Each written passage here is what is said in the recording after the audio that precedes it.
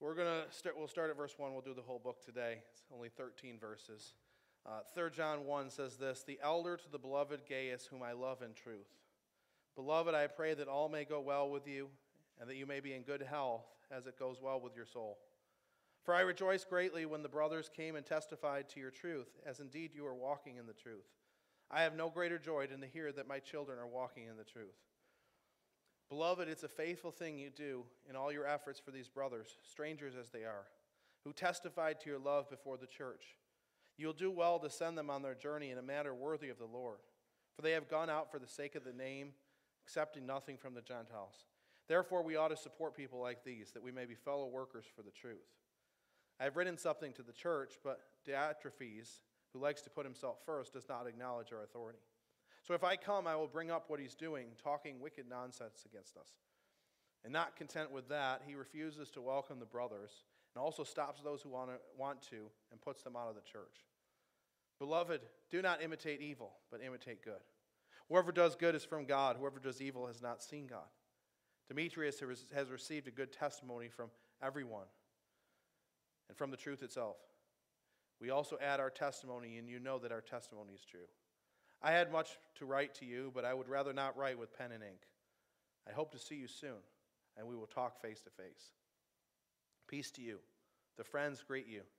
Greet the friends, each by name."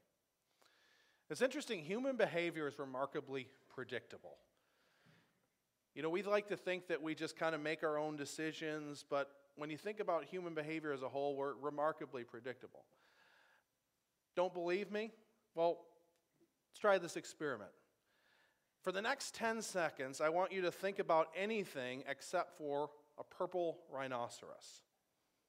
So 10 seconds. My guess is that everybody in this room thought about a purple rhinoceros. The fact that I brought it up makes it more likely that you would think about it. If I didn't talk about a purple rhinoceros, you probably would never think about such a thing. Another example, if I were to give you a new pen and said, "Hey, try out this new pen. I could predict with a greater than 90% certainty what you're going to write." You'd write your name. That's what people do. It's a predictable thing. No one says that you have to write your name, but you get a new pen, you often write your name. Researchers several years ago from Northwestern University analyzed data from 100,000 different cell phone users and kind of just looked at their location data. And they were able to predict their movements within the next hour with 93% accuracy. They were able to predict where they were going in the next hour with 93% accuracy because people are often predictable. And if individuals are sometimes predictable, as groups, we're very predictable. Like last week, it was Friday night, I was out in East Amherst running some errands with my family, and we were hungry. And so we were trying to find somewhere to eat, but everywhere we went was like just mobbed. Why? It's Friday night. If you go out to eat on Friday night, chances are it's going to be really crowded. Now, there could be a Friday night where everyone decides, well, I'm not going to go out, I'm just going to eat at home, and there could be nobody in the restaurants, but by and large, you go out, Friday night, it's busy. You go Saturday to the grocery store. That's when a lot of people do grocery shopping. It's going to be busy. So there's these patterns that we have as human beings that we're kind of predictable. As Easter is approaching, we know a lot of things are going to happen. More candy is going to be sold. More flowers are going to be sold. More fish is going to be sold and eaten. Now, any given year, everyone could decide, hey, I'm not doing candy this year, I'm not buying flowers. But we're predictable that these are the things that generally happen. You get to summertime. More ice cream is going to be eaten. People eat more ice cream in the summertime. Politically, we're often very predictable. Of course, New York is a very blue Democratic state. So we look like towards the 2024 presidential election, and there's a high probability that New York will vote Democrat like New York has since 1988. Or you look at a state like Wyoming, which is like the reddest state in the country, and they've voted since 1964, they voted Republican in every presidential election. So there's a good likelihood they're going to vote Republican in the next presidential election. Now on November 4th, 2024, everyone could get up and change their mind, and Wyoming could vote Democrat, and New York could vote Republican. But people are predictable. We don't expect things like that to happen. And just like people are predictable, human nature is often predictable. And it's interesting as we look at the Bible and the things that are described by the writers of Scripture. We know it's, human beings were writing with the inspiration of the Holy Spirit. And the things that they write about are remarkably similar. That we see these patterns of human nature because over the last 2,000 plus years, lots of things have changed, but human nature hasn't changed.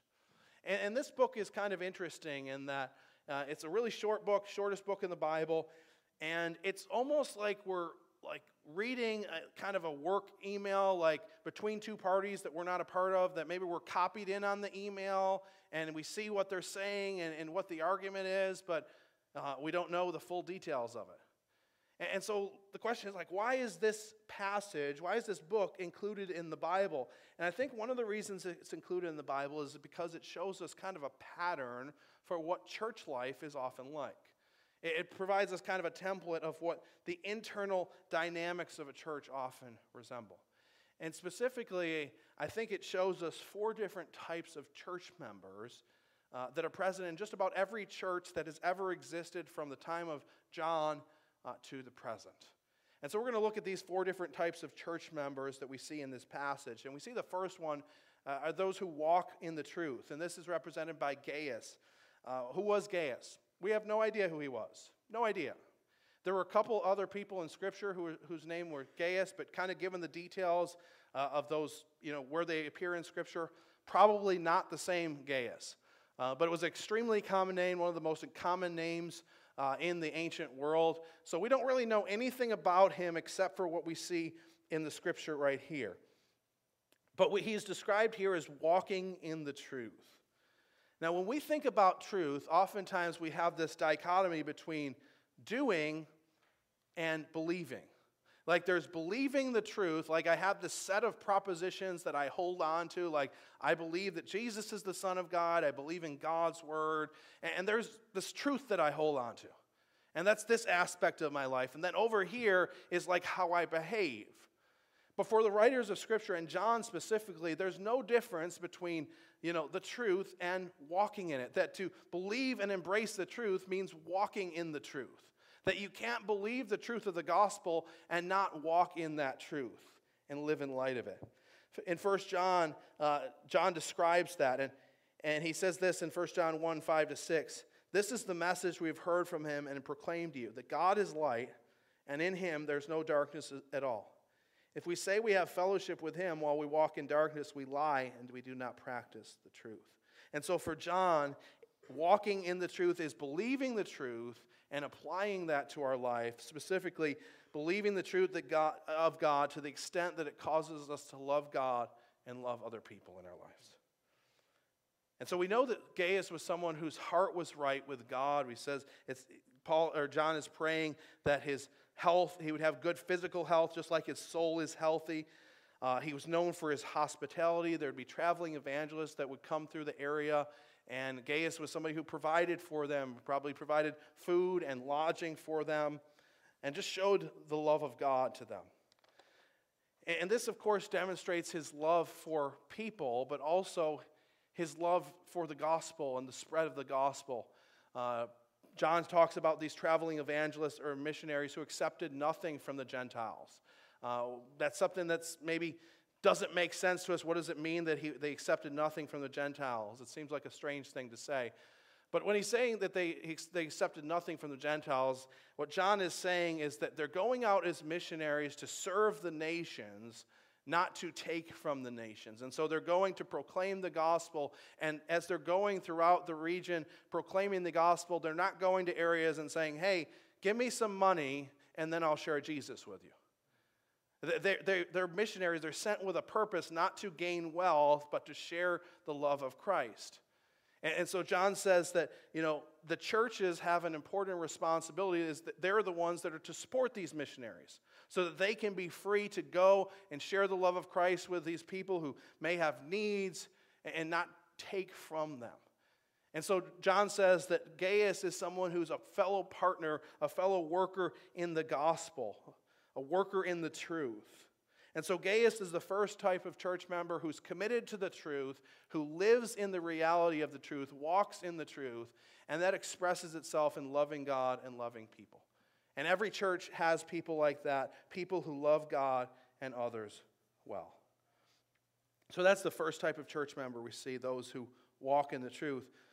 Then we see in this passage those who are always walking. And that's represented by Demetrius. Demetrius, again, we don't know anything about him except for what we see in this passage. But he's commended by John, and it says that he received a good testimony from everyone and from the truth itself. Demetrius was most likely a courier, meaning that he was carrying the letter from John to whoever this church, wherever this church was. Now, just a little bit about a speculation about Demetrius. Now, the fact that he was a courier, meaning that he was transporting this letter, probably indicates that he was either someone who was very young or someone who was considered to be not all that significant. Because if you were carrying a letter over a long distance, you wouldn't have someone who was old, who was having trouble walking, doing something like that. You'd have someone who was young, who was agile, who was able to carry that message.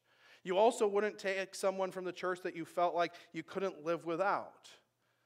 And so we see in this passage, there's only a few lines of Demetrius. We don't know anything about him except for the fact that he's faithful, that he's trustworthy, and he serves. He does what needs to be done. And in every church, there's people who do that, who serve.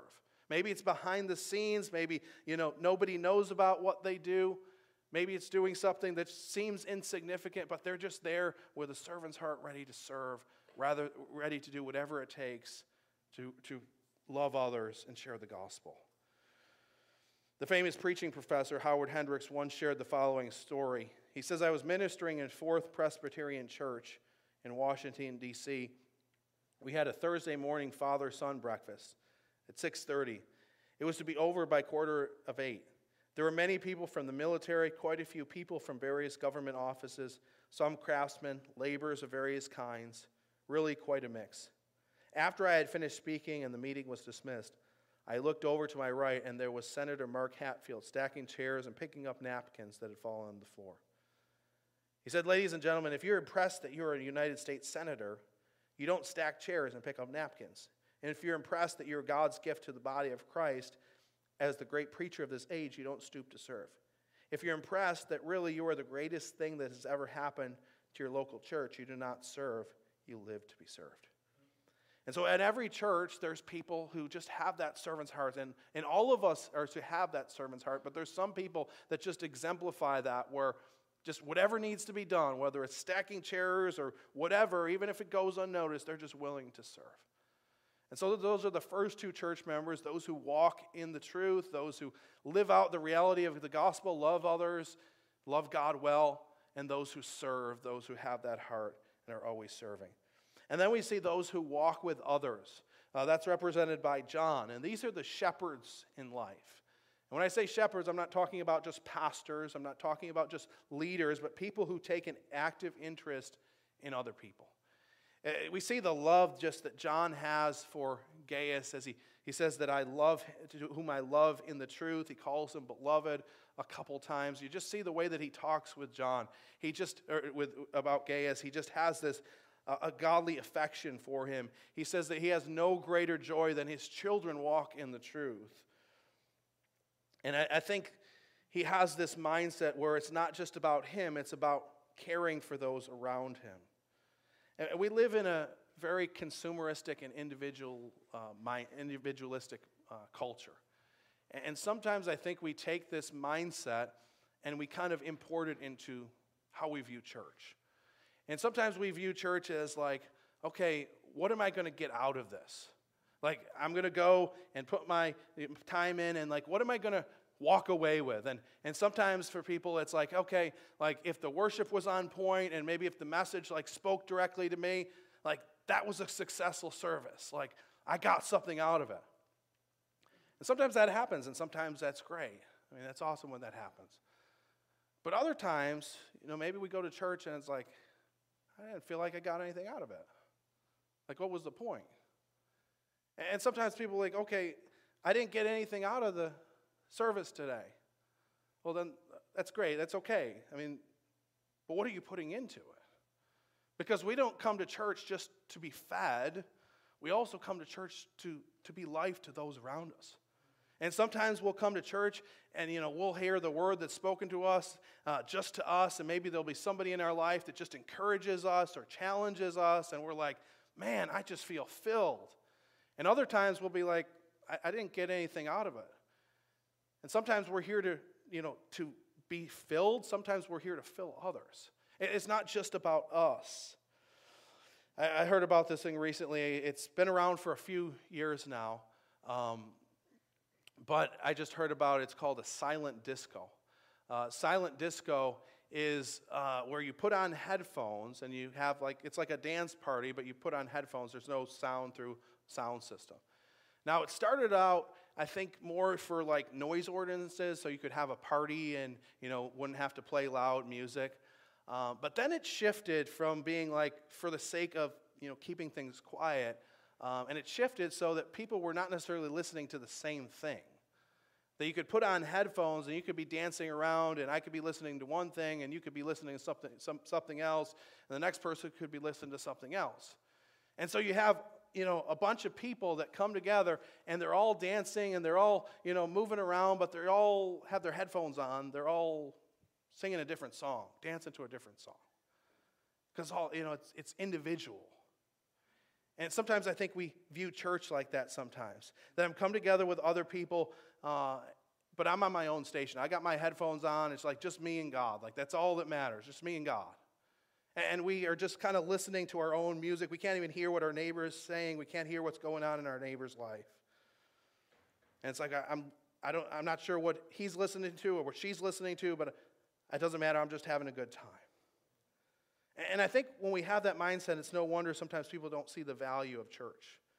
Because when we think about a church service as a product, that I'm going to be fulfilled, I mean, you could stay at home and you could, find the greatest worship music, and you could have your Bose stereo, and you could have a nice subwoofer, and you could, pick out your playlist and have it as loud as you want or as soft as you want. And then after that, you could listen to your favorite, preacher that's the best communicator you could ever imagine. And if you want, you could stay home and get a better product. You could maybe even feel more filled. But you've missed something important in that the church, it's not just about coming to meet with God. It is, but it's coming to meet with God together. It's not just about coming to grow, it's about coming to grow together. I mean, think about it. Easter is coming up, and many of us for Easter will be celebrating Easter with family, whether that's our immediate family or extended family, aunts, uncles, cousins, parents, whatever. Each of us has different traditions. But as we think about holidays, why do we spend the holidays with our family? Is it because we always get along with them? No. Is it because we expect to have the most amazing time at these parties? Is it because we expect we're going to just have a blast and we're going to leave filled and excited? Probably not. Is it because we expect to have the most amazing food that we could never find better food anywhere else? No. We spend the holidays with our family because they're a family. So why do we spend Sundays together? Because we're family. Because we're family. Yeah, we hope to get something out of it. Yeah, ideally that's great. But we come together because we're family, because we need to be filled, but we also need to fill others as well. And in any family, there are parents, there are grandparents, there are different generations, and there's children, grandchildren. And some people are like Gaius in that they're just trying to kind of figure out the Christian life.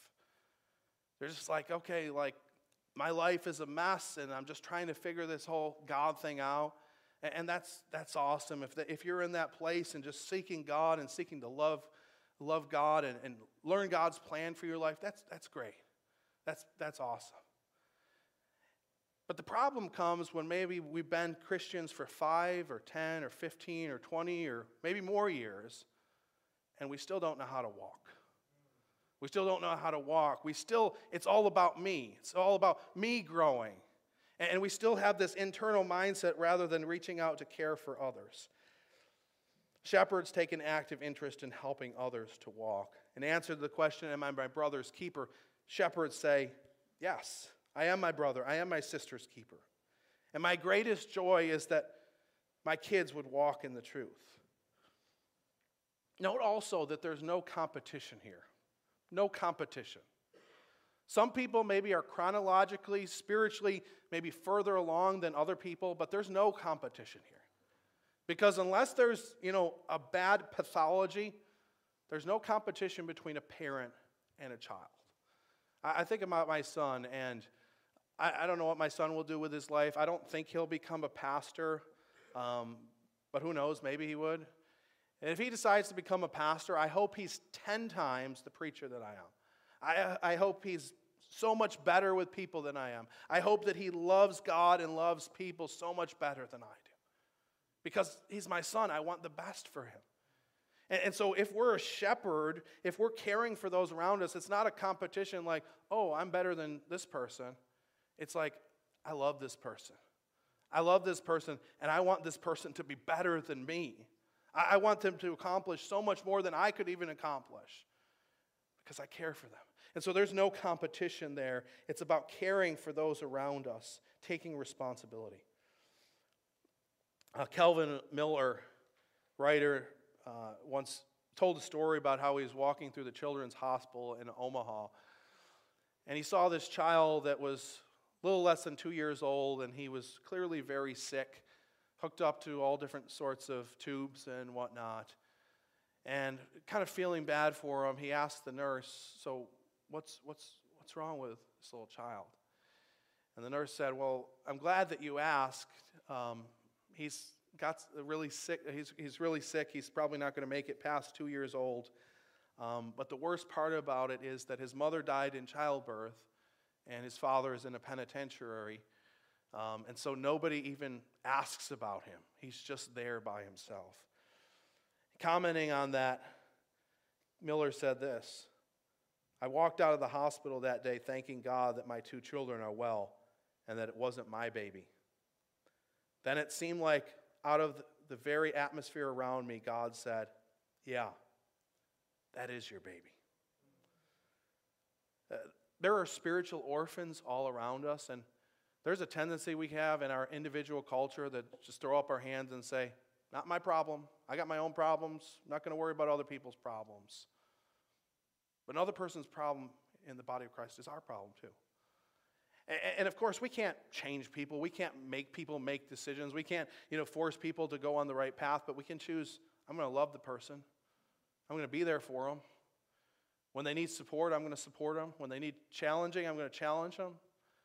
And so we can take that concern where, it's not just about what I'm gaining, but it's also, I care about the person sitting next to me. And I want them to grow. And I want them to experience the joy of Christ.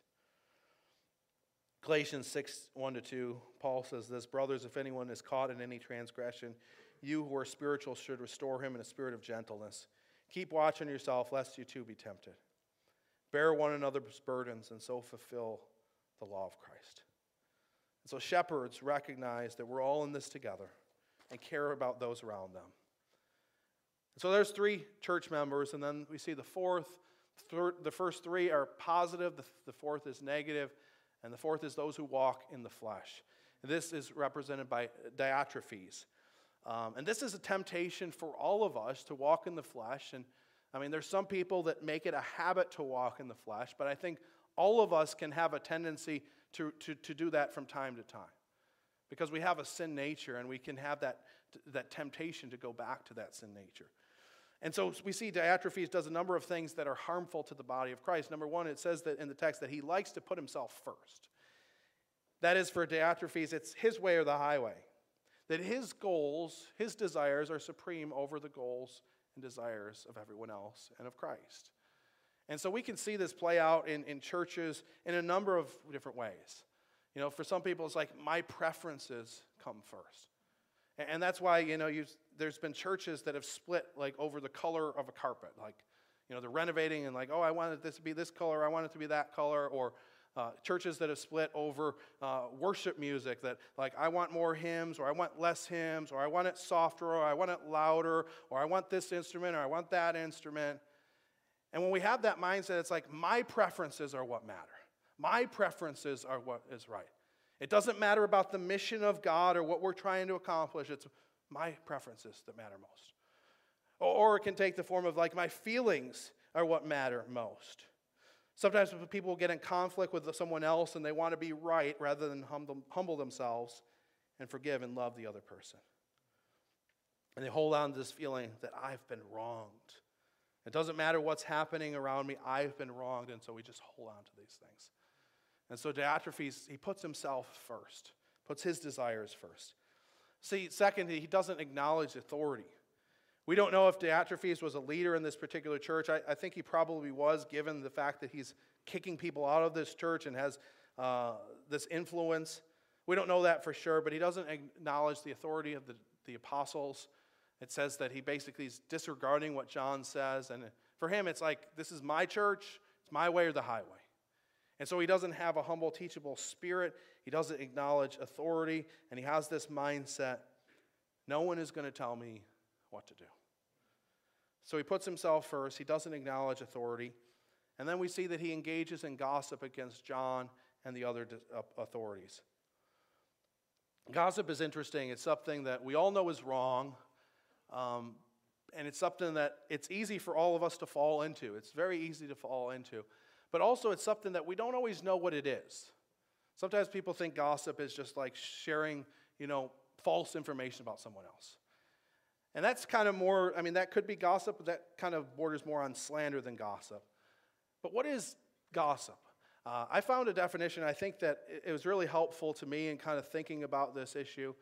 I don't have any idea. I tried to find who spoke it or wrote it, but I couldn't find it. But the definition that I found I thought was really helpful is this. Gossip is when two or more people are talking about a problem without being part of the solution. Gossip is when two or more people are talking about a problem without being part of the solution. When two or more people are talking about a problem, being not part of the solution. Gossip doesn't ask the question, how can I fix this? Gossip asks the question, how can I use this information to make myself feel better or to make myself look better? So an example how this could play out. Say after the service today, Pastor Mike comes up to me and says, your sermon today really stunk, just like it usually does. Now, of course, Pastor Mike wouldn't say that. Even if he had good reason to think that in his mind, he wouldn't say that to me. But let's say he did. And let's say I was offended by that. Now, there's a couple different ways I could handle that. Number one, I could pray about it and then approach him and say, hey, Mike, what you said, maybe my sermon did stink. Maybe you're right on that, but the way that you put it, it hurt my feelings. And have a conversation with him about that. So that's one way that I could handle it. I think that would be an appropriate way. Another way I could handle it would be after the service, I could go up to Patrick and say, hey, Patrick, you would not believe what Mike said to me. Like, how dare he say that to me? Now, that might make me feel better. I have someone that's kind of on my side, that understands my point of view. But is that going to help? No. How's that going to help fix the problem? I'm just bringing him into that problem. And now maybe, I had a negative view of Mike, and I was angry at Mike, and maybe now that I tell Patrick, maybe Patrick's mad at Mike. And maybe he thinks, how dare Mike talk to Matt like that? Like, how dare he? And then maybe he goes and tells Jesse and say, Jesse, you would not believe what Pastor Mike said to Pastor Matt. And then maybe Jesse tells Kim. Jesse says, you would not believe what Pastor Mike said to Pastor Matt. And so something that's just between us, between me and Mike, that could be fixed, that we could work out, has evolved to include several other people to magnify the issue and not solve the issue. And so that's what gossip does. It magnifies an issue because it's not about fixing it. It's about making myself feel better or look better. And it's something it's easy for all of us to fall into. It's not something that's above any of us. We can all fall into it. But there's one way that we can stop gossip in its tracks, and I think the way that we stop it is through prayer. Prayer. Now, I'm not talking about praying that we wouldn't gossip. talking about praying for the people that maybe we would have a tendency to gossip about. Evangelist Leonard Ravenhill put it this way: we never pray for folks we gossip about. We never gossip about the folk for whom we pray. If we care about other people, if we're praying for them, if we're seeking their good, we won't have any reason to gossip about them. So that's another thing that Diotrephes is doing. He's gossiping. Finally, he refuses to love those around him and is a hindrance to other service. Unlike Gaius, he doesn't provide for the evangelists who are traveling. He doesn't provide hospitality.